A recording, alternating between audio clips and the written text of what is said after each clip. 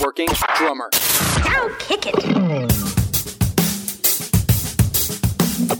This is the Working Drummer Podcast, serving up perspectives, experiences, and stories from ground-level working pros. Advice, tips, and secrets on how to build a career in the music business. What's up, everyone? I'm Zach Albetta, and this is Working Drummer Podcast. We've been wanting to interview a drummer in Austin, Texas for a while now, and today is the day. Wayne Saltzman came to Austin almost a decade ago to attend grad school at University of Texas and has since worked his way to the top of the Austin scene. He's played with some names you know, such as Mike Stern, Osnoy, and Bobby McFerrin, as well as some Austin favorites like singer-songwriter Bob Schneider and real-life guitar hero Eric Johnson. Wayne teaches at the UT Austin Jazz Department and also leads a couple of groups of his own.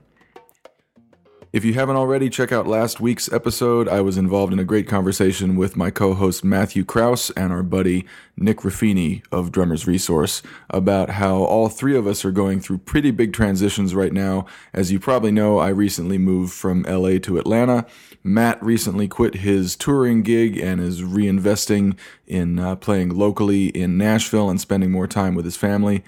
And Nick is about to relocate from the East Coast to the Bay Area, so we had a cool talk about the personal and professional challenges our transitions present and how to make the most of them. Please follow us on social media, post pics and videos of your gigs using hashtag Working Drummer. Leave us a rating and review on iTunes. We appreciate all that you do to help spread the word about what we do here at Working Drummer. Hey folks, can we talk snare drums real quick? Dreamy, loud, bright, poppy, clean, articulate snares, and well, do you believe at love at first sight? Okay, first sound. Well, before I get into all that, let me tell you, the folks at KHS America invited me back out to their place to experience a few new snare drums they launched at Winter NAMM. And the drum I fell in love with, I was mentioning, it's one of the new Mapex Black Panther Design Lab series snares.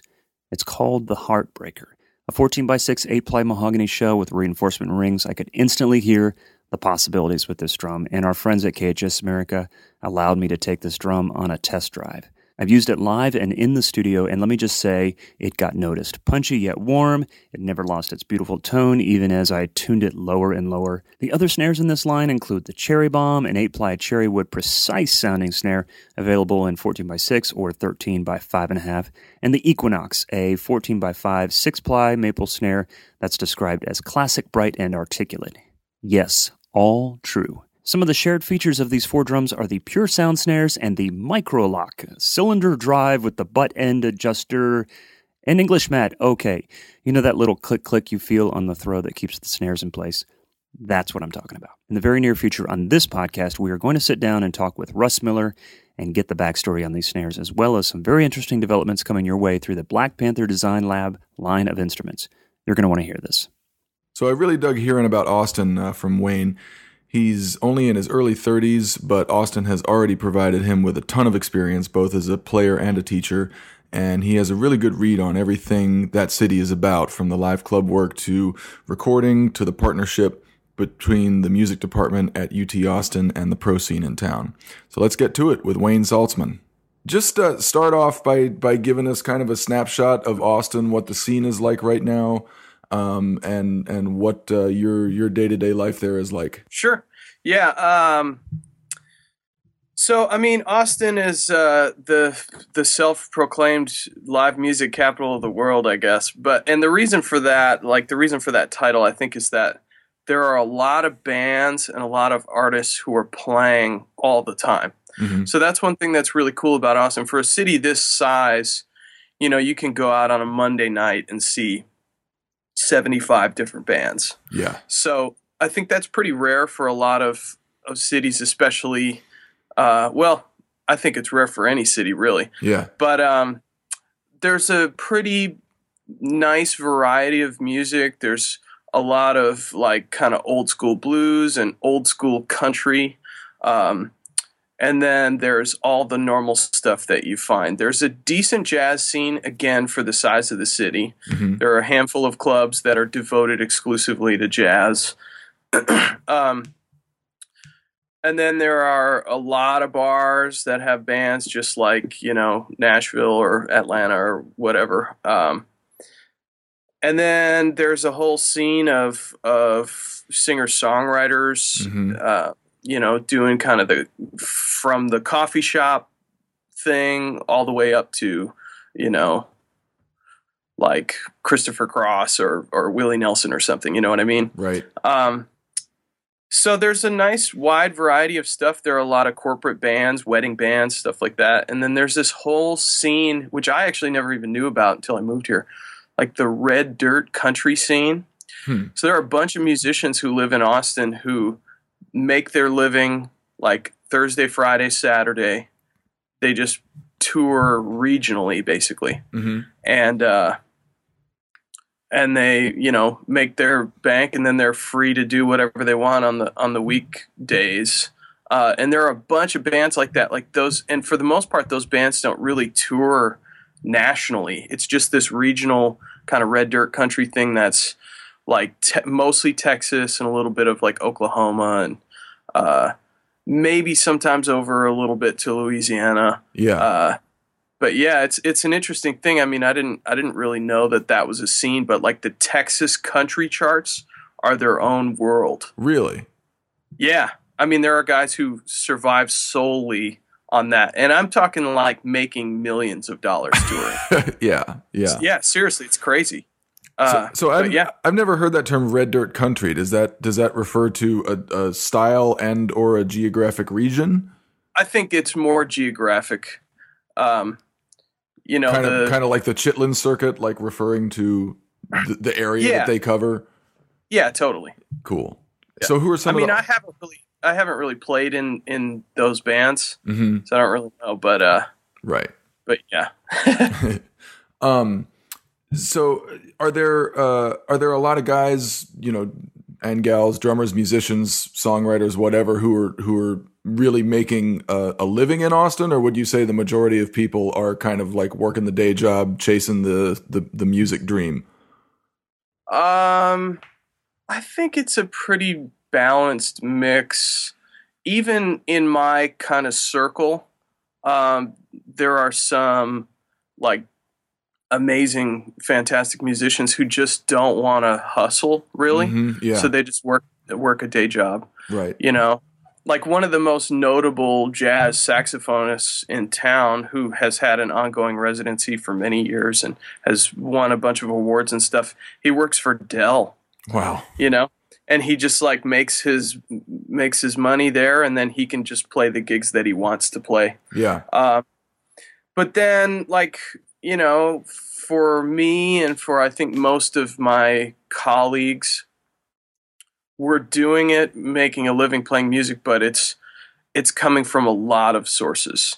So I play with a whole bunch of different bands, and I teach privately and at the university, and I do session work, and it all comes together. Yeah. To make like what would be a normal full-time job. Right. It ends up being just a constant hustle, for the past, like, as I'm sure 15, 17 years, whatever. It's just been like one gig leading to the next, sort of. Yeah.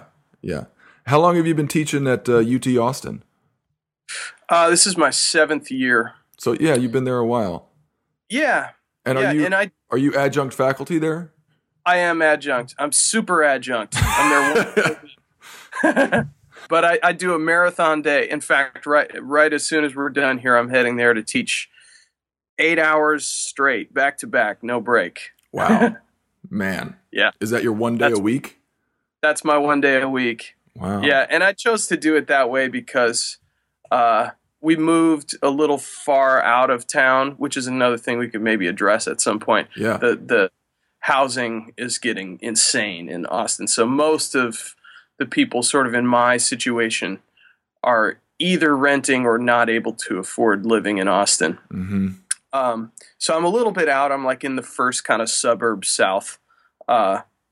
So, I try to just like stack stuff up when I'm going to go into town because with traffic, it ends up being like an hour drive a lot of times, Yeah. to drive 15 miles. Jeez. Yes. I was in LA for 5 years and now I'm in Atlanta, which is really not much better in terms of traffic.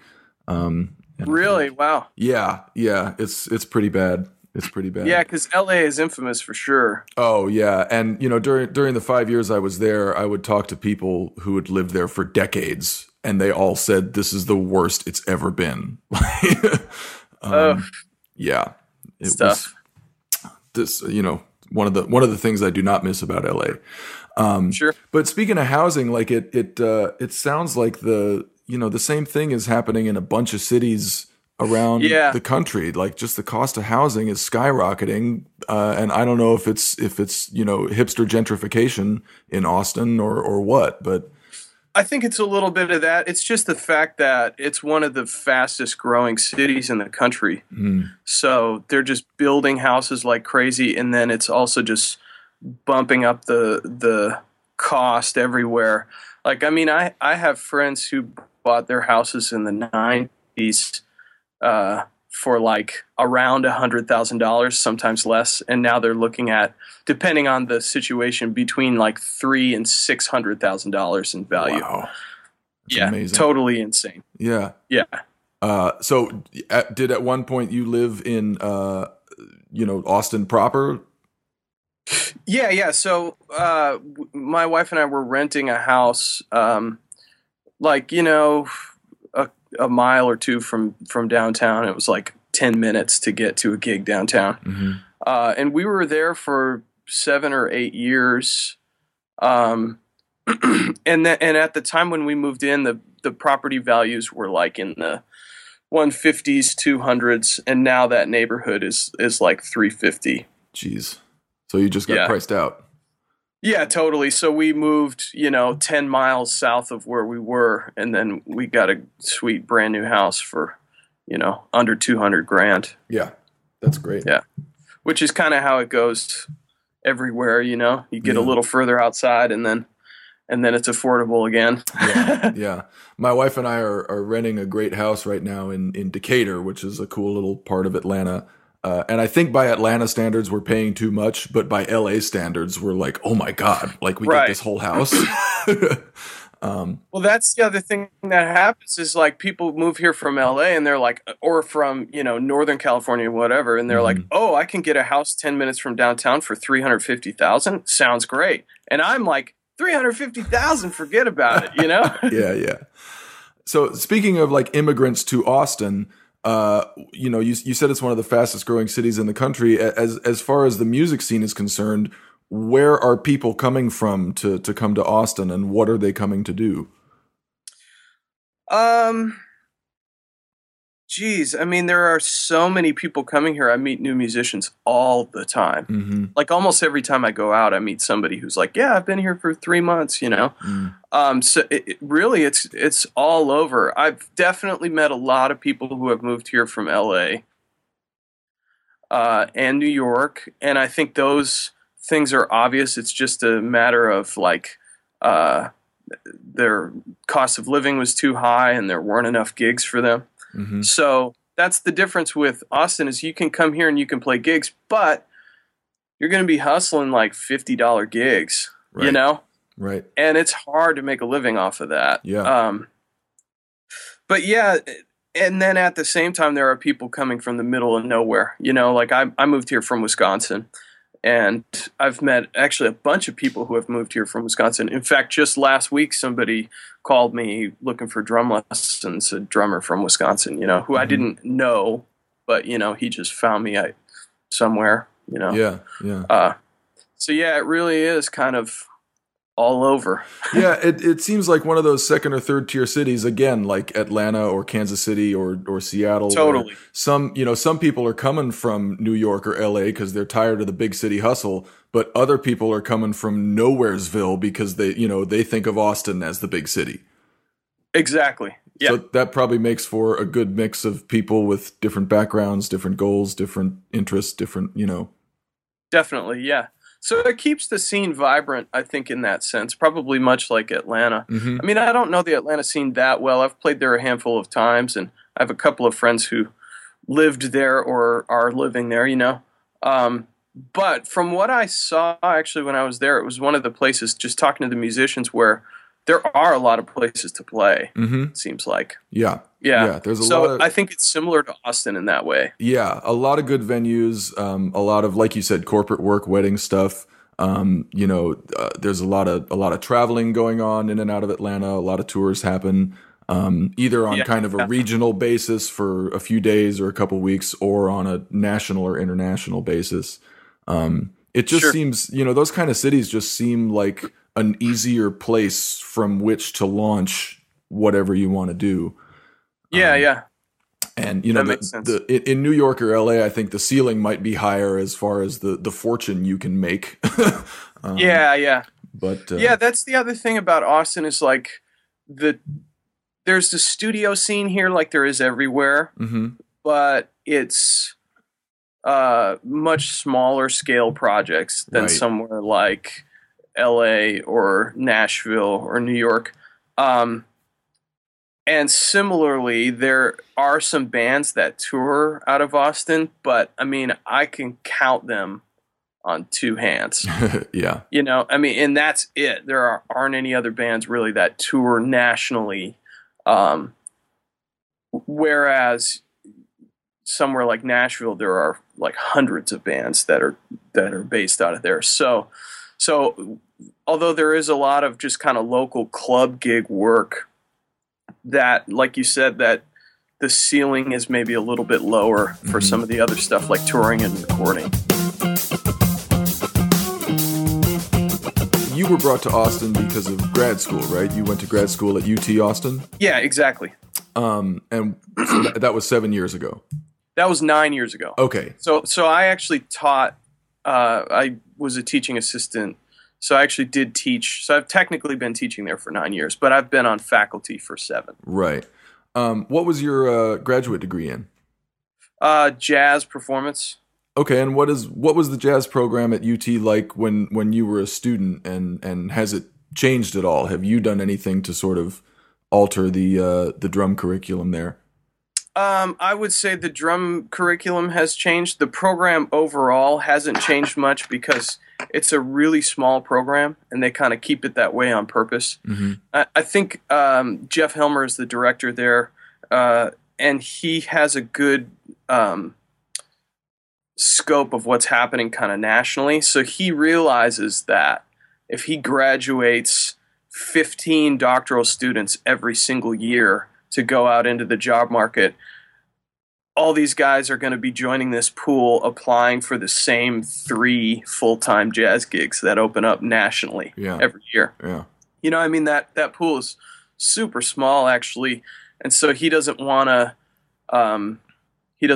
overfill it. You know what I mean? Mm-hmm. So we just accept a handful, like depending on the year, maybe 2 to like 4 doctoral students, and same thing like 2 or 3 master's students, and then kind of a normal amount of undergrads. But the music school at Austin is huge. There are 800 music majors. Wow. And 40 of them are jazz majors. Wow. Including doctoral, masters, and undergrad. Yeah. So it's pretty tiny. It's real selective. Yeah. But I mean, for a school to have 40 jazz majors, I mean, the idea of a jazz major is relatively new in college college music. So to have 40 of those cats, right? But UT is kind of one of the originals. They've had a jazz major here for at least 25 years, maybe 30. Wow. And actually, UT was one of the very first schools to offer a doctorate in jazz. And it still is only one of, I don't know, maybe 10 or 12 that have a jazz doctoral degree. So the level of doctoral students is super, super high. Yeah. And that's something that keeps the jazz scene real vibrant, because you have people coming in every year who are like very experienced players, great writers, and so they're coming in and sort of like bringing that energy to the scene, which is I think really healthy. Yeah. What was the transition you made from grad student to faculty member? Oh man, it's kind of an interesting story. I didn't even apply for the job. Those are the best ones, man. Yeah. So like Jeff called me into his office. I think it was like the day I was graduating. He just wanted to have a meeting or whatever, and I didn't know what it was about. But he just asked me, "Hey, would you have any interest in teaching here?" And I was like, "Yeah, sure." He's like, "All right, well, you got the job starting next year." I was like, "Okay, cool." Best interview ever. Yeah, totally. And I didn't have to do anything because my stuff was already on file from being a student. So I just showed up the next year, and I've been teaching for a long time for my age. Yeah. I got like a full-time teaching gig. It just like fell in my lap when I was 16 years old. Wow. So I kind of have, like, again, for my age, I have quite a bit of experience teaching just drum set lessons. So I felt comfortable with it, but definitely I tried to create more of a curriculum.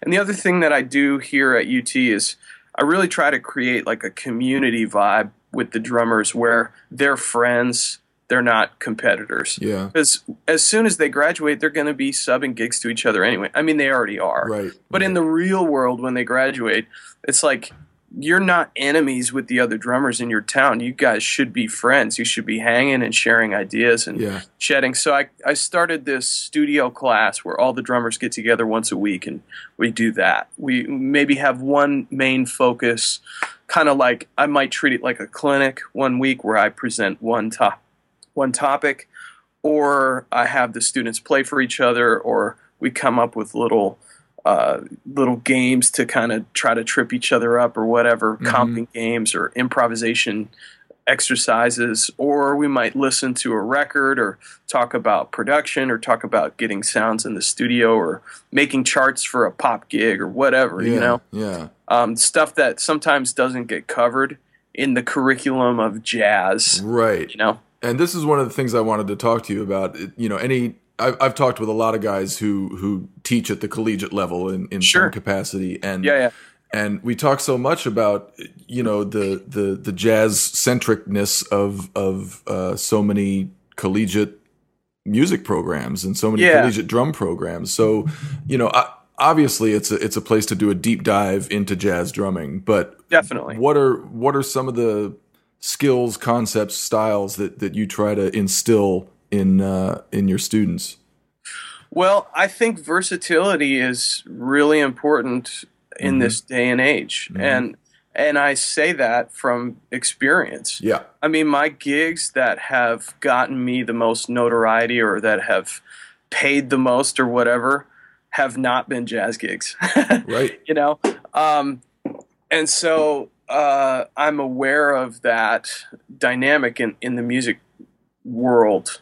So I would feel like if I graduate a student who can't play a backbeat, that I haven't done my job, So I try to have my students be really well-rounded in a bunch of different styles, and then also just in really general stuff like be able to play a wide variety of tempos at a wide variety of dynamics in a wide variety of musical situations. Be able to read, be able to learn stuff by ear without writing it down. All those things, because that's what you have to do. I mean, day to day, that's what people are asking you to do. Somebody pulls up their iPhone and plays like 10 seconds of a groove, and they're like, okay, that's the groove, here we go. Right. So if you don't have the skills to be able to hear that and know what it takes to play it on your instrument, then you're not prepared. Yeah. And it seems like Austin is in itself a great training ground for your students, because there are a lot of great music programs that are in the middle of nowhere. Yeah, definitely. That don't have a local scene as part of their day-to-day experience. Totally. I went to grad school in Kansas City, and there's just just like it sounds like you got there. There's a great bridge between the academic circle and the professional circle. And definitely. You just kind of work your way over the course of your schooling. By the time you graduate, like, you're in the professional scene already. Yeah, totally. That's definitely the way it is here. Yeah. And so what are what are some of the opportunities and experience that your students get to have on the Austin scene outside of college? Well, I encourage them all to play as much as possible, so like many of my students play for, South by Southwest. Even this last year, several of my students were playing in the ACL Music Festival, Austin City Limits. Oh, yeah, okay. And then just the fact that there are those, like, just all those gigs happening. And, so I'll sub stuff to my students all the time, just to try and get them in that mindset of like, oh, yeah, I guess just because I'm in school, I'm not in this bubble of only practicing. Right. Like, that really shouldn't exist, in my opinion. Yeah, definitely you should be practicing while you're in school, but you should be playing gigs all the time. Yep. And you'll never be ready to play a gig. Like, you need to fall on your face a couple of times, I think, on gigs. And the other thing that helps is we have a couple of pretty good jam sessions in town. And sometimes I make it a requirement when I feel like somebody really needs that. Like, okay, this week you have to go to this jam session and you have to sit in. Right. Because we've all learned, valuable lessons. Yeah. Whether it's, rushing or not knowing the tune or whatever it is, just getting chewed out by some veteran musician. Yeah. And those lessons stick with you, man. I can tell them, don't rush or, learn the form or whatever, but it means so much more when like they're in the heat of the moment. Yeah. Yeah. And you don't even necessarily have to get chewed out by someone. Like, if you're on stage and it's not happening, and you're lost, like that feeling, I think, is just as bad as catching shit from somebody. Yeah, I agree. And I will say Austin's a pretty accepting scene in terms of the jam sessions. Like, there are only a couple of guys here who will really let you have it if you can't hang. So, compared to maybe some other scenes, it's a little more mild in that sense. Yeah, I think it's gotten milder overall. I mean, you hear stories from back in the day of fights in the alley or some shit. Exactly, yeah. But I think, probably in no small part because of the pervasiveness of collegiate jazz programs. I think jazz scenes in general have gotten more supportive, more accepting, less cutthroat. And the other thing that I love about a scene like Austin is, having your students go out and sit in at those jam sessions and go out and sub for you on gigs. It teaches them how to hang. Yeah, exactly. Which is just as important a skill as anything you're ever going to play. Yeah, exactly. That's, there's a great drummer. In fact, there are a handful of world-class monster drummers here, but they're never here. They just live here because it's cheap to live compared to LA or whatever. So Todd Zuckerman from Styx is here. Tom Breckline just moved here. Kirk Covington is here. Really? Cool. JJ Johnson. From Tedeschi Trucks band, right. Yeah. And John Mayer for a long time before that. But anyway, I was hanging with JJ one time. Right after I moved to town, and he told me it's 80% hang, 20% playing. And I was like, really? Coming from a guy who plays so great, you really believe that? And he was like, totally. People, and now that I've had, a bunch of experience touring and being on a bus with people, it's like you're playing 2 out of 24 hours in the day. And you're together all the time. Right. So people want to be around people who they enjoy being around, and if they have to put up with something else on the bandstand, maybe for 2 hours, it's I think in some cases it's worth it to have a better hang for the rest of the day and the rest of the year. Yeah. And, lifetime. So that's important too. It's just I tell those guys, go out and hang, meet people, buy them a drink, be cool. Just be yourself, be cool. Yeah. And it's important to learn the balance between, I'm trying to remember this. I interviewed Gary Hobbs recently, and he talked about, going out and hanging and networking, but he says you want to be a presence, not a nuisance. Totally. Yeah. So I think we've all like found ourselves on the wrong side of that line when you're like talking somebody up and like you pushed it a little too hard or came off a little desperate or whatever. Yep. And again, that's a lesson you can only learn by going out and doing it. So where do you go to find a treasure trove of information about vintage drums, custom drums, and legendary drummers? NotSoModernDrummer.com. Since 1988, Not So Modern Drummer is an institution dedicated to researching and documenting the history of modern drums, the art of drum building, and the legendary drummers who play them. The writers and contributors are some of the top vintage and custom drum experts from around the world. Not So Modern Drummer serves as an online gathering place and marketplace for the worldwide community of drummers who buy and sell, collect, preserve, and play these instruments. It also hosts drum-related events that are attended by drummers from all over the world. This website is easy and fun to explore, and the monthly digital magazine subscription is free. So check out NotSoModernDrummer.com.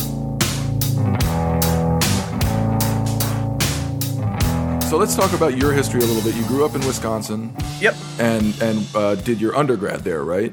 I did. I went to a tiny school in the middle of the state in Stevens Point, Wisconsin. Okay. It's the place where that 70s show is based off of. So, yeah, if you've ever seen that show, they're in a place called Point Place. It's a fictional place, but it's based off of Stevens Point. That's great. Yeah. So, like, how many people in that town? 8,000, and when school's in session, 16,000. Wow.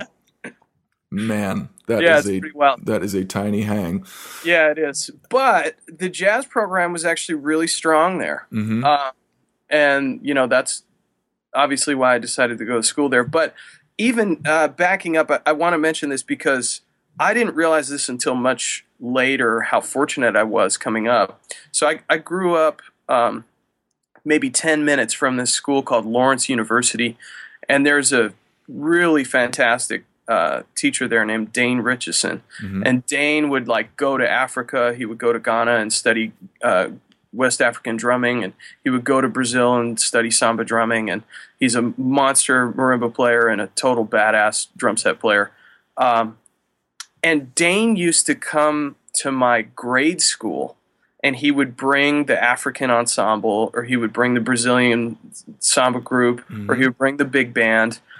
And so when I was like, 8, 9, 10 years old, I was seeing all this great music and like seeing these essentially clinics. Yeah. And I was just like, oh yeah, you guys, like Michael Spyro didn't come to your school when you were 10 years old. Clave? Like, I just thought that happened everywhere. But it turned out like I went to this one school where he had a connection with this one teacher, and that was like the only school he would do that at. So even starting then, I was super lucky. And also, I was into drumming at that time because my dad was a drummer. So I started pretty young. Man, I've talked to so many guys whose dads and or grandfathers were drummers. Yeah, totally. So, I mean, I was around it a little bit when I was a kid. My dad wasn't a professional, but the drums were always kind of around. Right. So that was great for me. And then in high school, I had a really great program.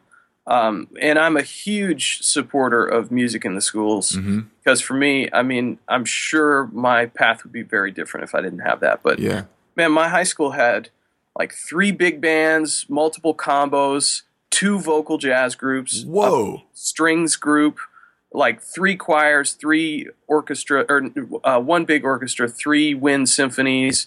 Holy shit, musical pit, and then a marching band, and like the contest music, all that stuff. And I did it all. I played in every single group.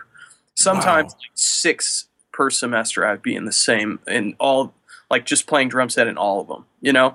That's amazing. Yeah. So again, like I was fortunate to come up in a really happening school, and I totally didn't know. I was like, oh yeah, every school has 2 vocal jazz groups and a pop strings group. Right. Right. And was that because you were in a gigantic high school, or was it just sort of a school committed to that much music? It was a big high school, but at the same time, we had people who were, and I didn't, again, know this until later, who were like, lobbying for music in the schools and like trying to keep this stuff happening and doing a lot behind the scenes to make it work. So yeah, that was super great for me. And then I started a band in high school, and we ended up playing like for almost 10 years. We traveled, did some tours together. We all went to the same college, and just got really serious about music. And we would like take on, we were playing probably we also hosted a jam for all of college. So that band played 3, maybe 4 nights a week all throughout college. Wow. Yeah, and then I played in some other bands. So I was playing like 5 nights a week the whole time I was in my undergrad. Man. And that's how it is here. I kid you not. I have an 8-month-old daughter now, which is fantastic. So I've hit the brakes a little bit on the local gigs. But there was a time not so long ago where I would play literally 10 gigs a week sometimes. Yeah. Wow. Just like anything that I could do, I would do it for the whole time I lived here up until basically this past year. Right. And even still, like, I'm not playing that much, but I'm still playing 3 or 4 nights a week. Right. Right. And I'm just being a little more picky about the gigs that I'm doing. Right.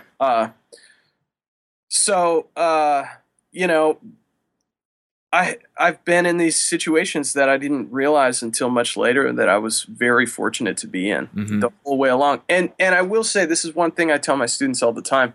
If there's not a scene, create one. That's what I did. We lived in a town of 8,000 people. Like, we went out to the bars and we're like, hey, can we play here? Like, just pay us, drinks and $100 or whatever. Right. We'll bring 200 people, because we had been playing for so long together that we had a big following.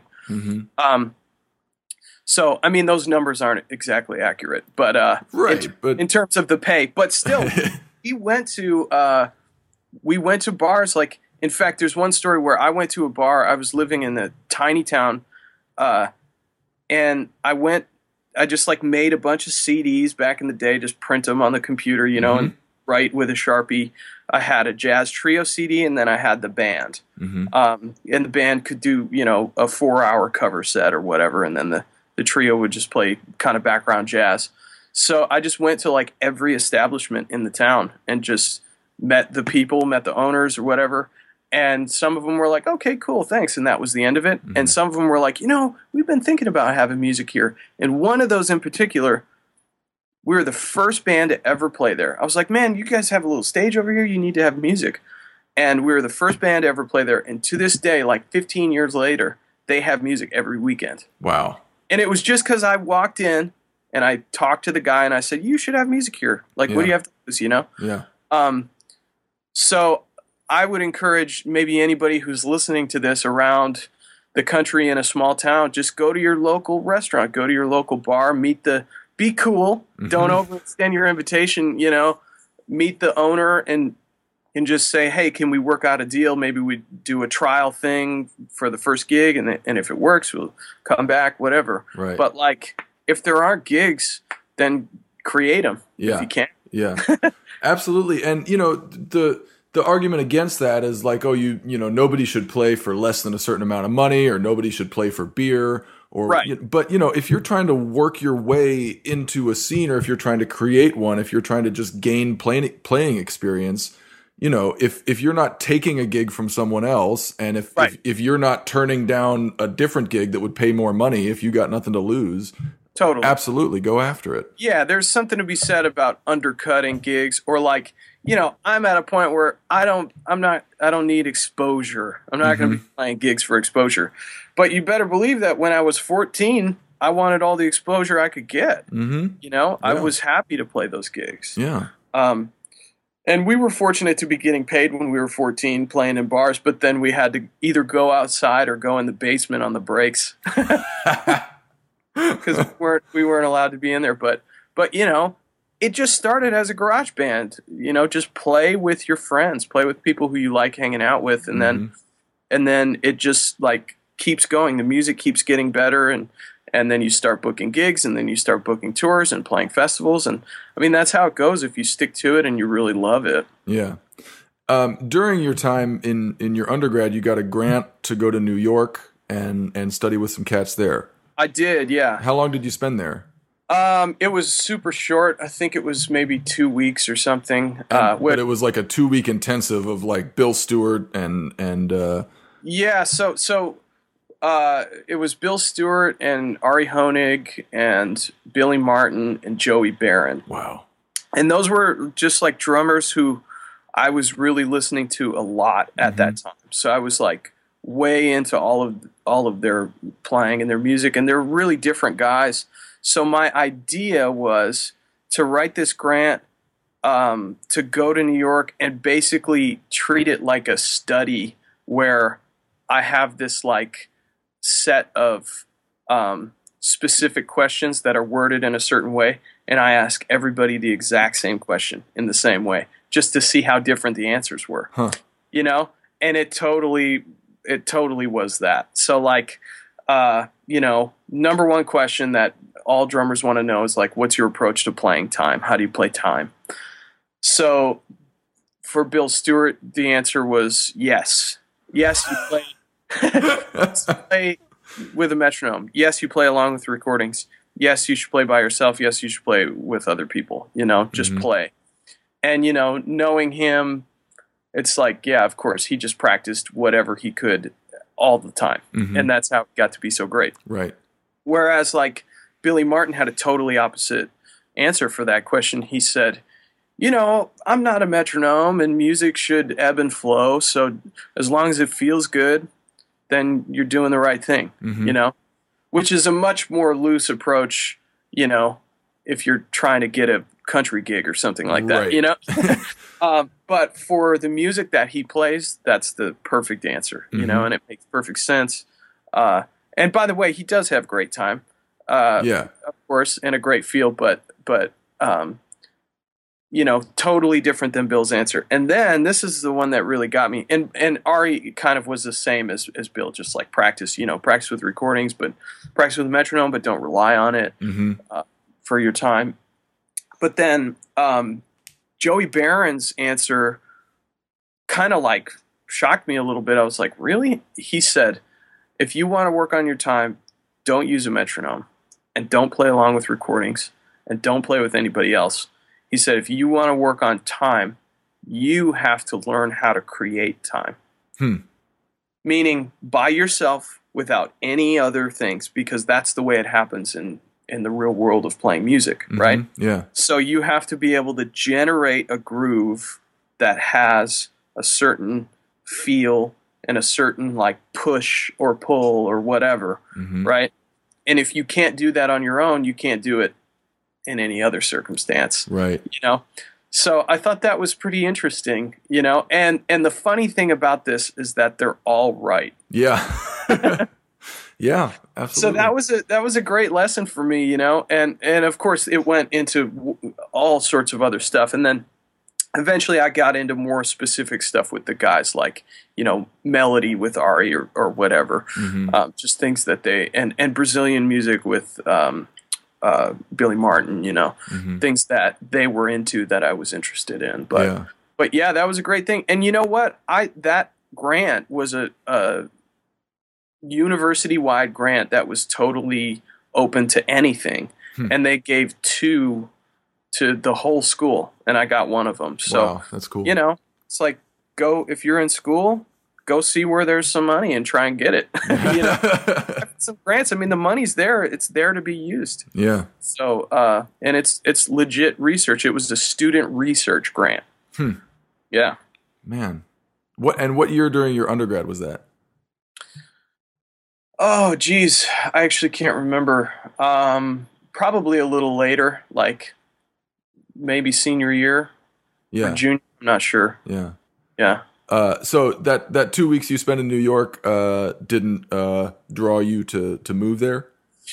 I applied when I applied for grad school at UT. I auditioned at all the big schools. I went to New York and LA and Miami, Austin, I think maybe a Chicago school, Portland. And then what I did was I booked this trip. And by the way, I'm like talking about doing all this stuff like I had money. I never had any money when I was a kid. I was playing in bands that were gigging, and I would save all my money. In fact, when I was in high school, I recently saw my old high school band director who reminded me of this. I would practice through lunch every day, and I would save my lunch money. And then at the end of the semester, I would buy a cymbal. Wow. And I remember I got $10 a week, so it was like $2 a day for lunch at that time. Wow. And then what did you eat, man?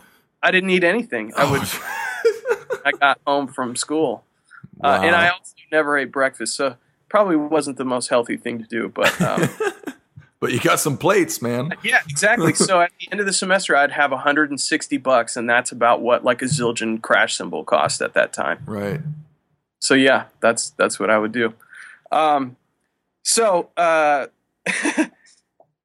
Anyway, I guess I lost my train of thought talking about that. Were you talking about applying to other schools and? Schools. Oh yeah, that's right. Sorry.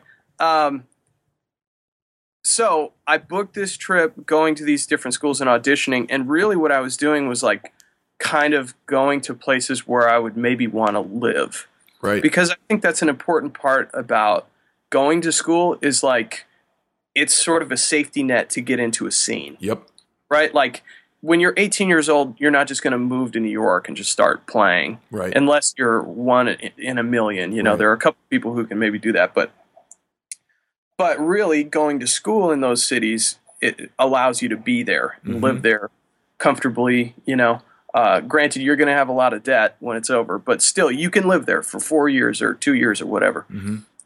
So I knew I wanted to get out of Wisconsin. I wanted to get into a bigger scene.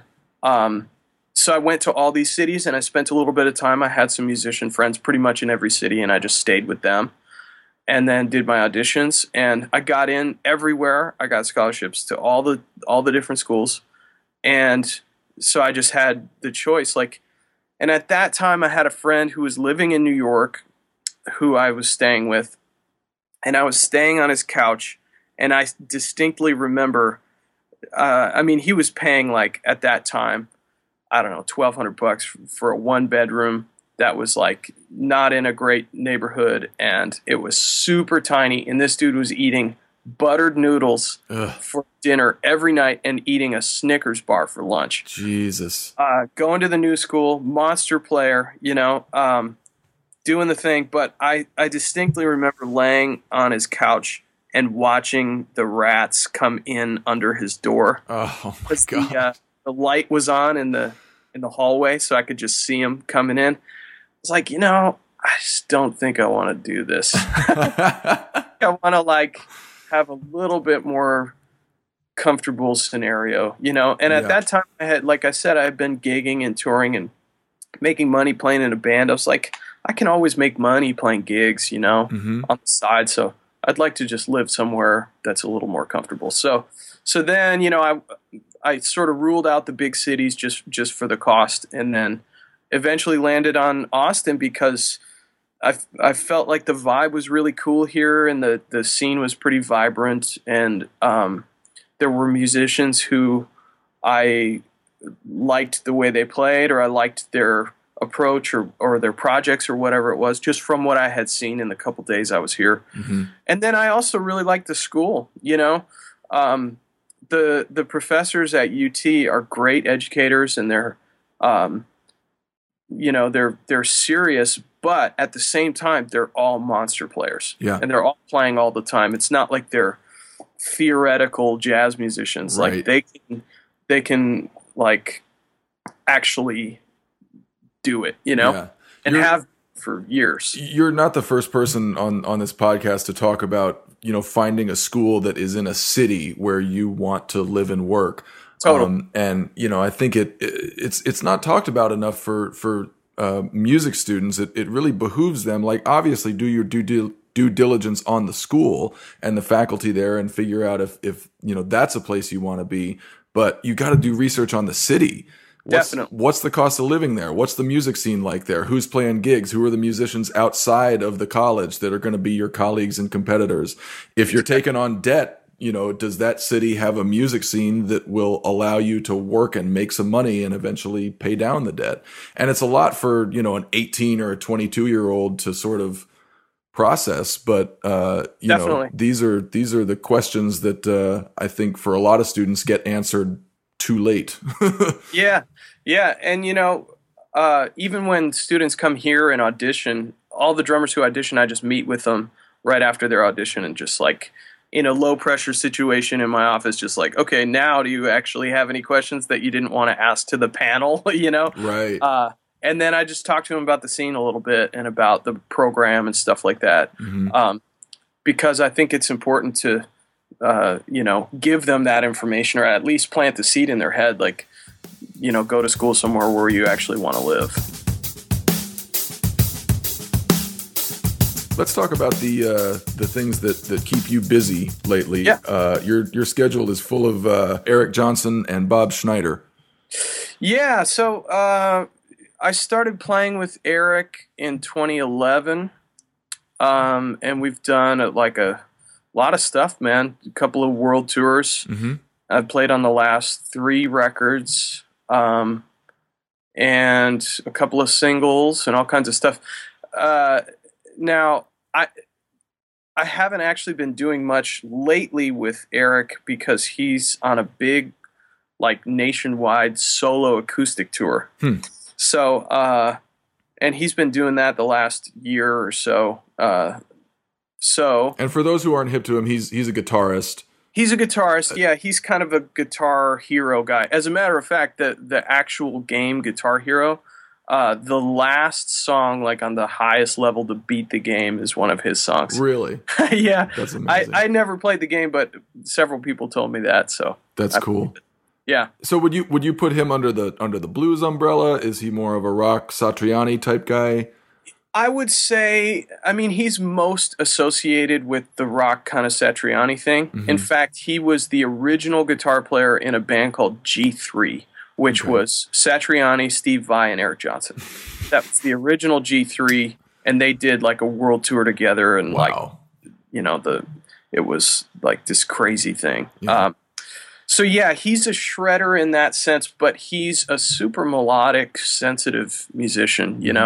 It's not just shredding. He's a tone freak. That's something he spends a lot of time on and is really, really known for. Yeah. It seems like he can write a good hook too. Yeah, and he won a Grammy. He's been nominated for a bunch of Grammys, and he sings. That's one thing a lot of people don't realize is, when we do the trio tours, he's singing the majority of the time. It's not just instrumental shredding rock. But he grew up in Austin with Stevie Ray Vaughan. I was gonna say it's a power trio. I immediately think Stevie Ray Vaughan and Double Trouble. So he can do that thing too. Not the same way that Stevie did it by any means, but there's a serious kind of blues, I don't know, I guess just history in Austin. Yeah, it's in the water. Yeah, totally. So he has that, and he can play some jazz and stuff. But yeah, this tour that he's doing right now and last year, he's playing solo acoustic guitar and piano. Wow. Yeah, and piano was his first instrument, and he can really play the piano. Mm-hmm. So I think some of his guitar shredder fans are pretty surprised to see that he can rip on the piano. Yeah. But yeah, so then since he's not doing much band wise, recently I've been playing more with Bob Schneider, who's a songwriter in Austin. He's kind of the king of Austin. They have these Austin Music Awards every year that have been going since the 70s, I think. Mm-hmm. And Bob has won more Austin Music Awards than any musician ever. Wow. And the person who had the title before him actually was Eric Johnson.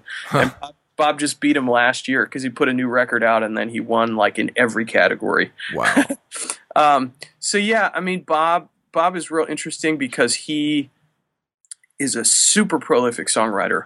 He has 1,500 written, recorded songs. Whoa. Yeah. And I tell people that, and they're like, no way. Yeah. I've seen the catalog. I've got it all the time.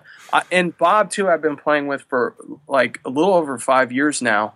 And it was as a sub for a long time. I would do all the tours because his main drummer had little kids and couldn't go on the road. Mm-hmm. So I did all of his tours. And on those tours, I kid you not, like, even still, we play almost every gig, we play something that I've never heard. Like, he just will start a song and I'll be like, what is this? And the bass player, Bruce, has been playing with him for, I don't know, 25 years or something. So he knows everything. Right. So he'll kind of tell me if there are some stops or something I need to know.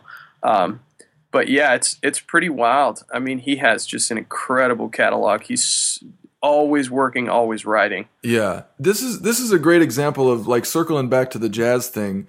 Bob Schneider is obviously not a jazz musician, but your training in jazz gives you the ear and the improvisational skills and the interaction and all of that stuff you need, just kind of having your antenna up to be able to make it through a song that you've never heard. Definitely. Yeah. Is that something that you kind of translate to your students? Like, you're not going to make a bunch of money transcribing this Philly Joe solo, right? Or playing this combo, but it Totally. gives you the wherewithal to kind of get through that kind of stuff. Yeah, definitely. And we do, like in the studio class I was talking about, we'll do exercises where it's like, okay, you get one listen through on this tune, and I want you to tell me what the form is and what the main parts are for every section, and then play it. Right. Or just play. Sometimes I'll play like a little play along groove and just say like, okay, just follow. Just use your ears and follow. Mm-hmm. Like no chart, no nothing. Yeah. Just see if you can do it, because that's a real scenario. I mean, I'm doing it every couple of days with Bob. Yeah. But there are a lot of people who operate that way. It's like, oh, you'll get it. Just follow me. Right. How many times have you heard that? You'll hear it. Yeah. Yeah. And some band leaders are better at leading than Definitely than others. Yeah, that's a skill that I think needs to actually be polished. You don't, just because you're leading the band doesn't mean you necessarily know how to give cues or anything like that. Yeah. just because you're in front doesn't mean you're leading. Yeah, exactly. And so you've got a couple other projects just under your name. The Groove Society and the Wayne Saltzman Trio. Yeah, so Carter, who we mentioned, our common thread with Kevin, plays in my trio, and we started this gig, just a weekly Sunday brunch gig, 4 years ago now. And now it became like I was out of town so much I couldn't do it every week, so we do the first and third Sunday of every month. And so, yeah, that's been going strong for 4 years, and it's super cool. We play some original music and play some standards, and sometimes just totally improvise or play some weird versions of Sabbath or Beatles or something. It's kind of anything goes. Yeah. And the owner of that place is a drummer, so he's real cool. Oh, cool. And then the Groove Society is my 6-piece funk band. And I put out some videos over the last year with Vic Firth. Yeah. One of which was a play-along contest that just came out pretty recently. And all those recordings, that's all my original music and arrangements. But that band is Groove Society on those recordings, yeah. Mm-hmm. So, and does that, like, your trio is obviously doing a bunch of local gigs and stuff. But yeah. Was Groove Society mainly a recording kind of video project, or does that band play out? No, we play. We play actually at the jazz club in town, the Elephant Room. It's sort of the main spot. For the last couple of years, we've played about once a month there, and then we've done a couple of other gigs. We played the Austin Jazz Festival one year. We've done a couple of other things around town, but I'm not really booking that band super hard right now. Yeah. Just because it takes a lot of energy to do that, and I've got a bunch of other stuff on the plate. Yeah. Doing the leading, booking, arranging, composing thing when it's all on you, it's a heavy lift. Yeah, for sure. And my hat is off to guys who do it and get a lot of work for other guys. Yeah, totally. Yeah. Well, I think our time is up, and you got to go do that 8-hour teaching marathon. I do, yeah. Jeez. But man, thanks for taking an hour with us. Really appreciate it. Yeah. And thanks for introducing us to Austin. For sure. Thanks for having me. And continued success, man. Thank you. All right. Cheers. Thanks again to Wayne for introducing us to Austin. It sounds like a great place to be, whether you want to get some playing experience and move on to something else or make it your permanent home. Thanks also to Mike Jackson for his technical assistance. Come back to us next week for Matthew Krause's interview, and as always, thanks for listening.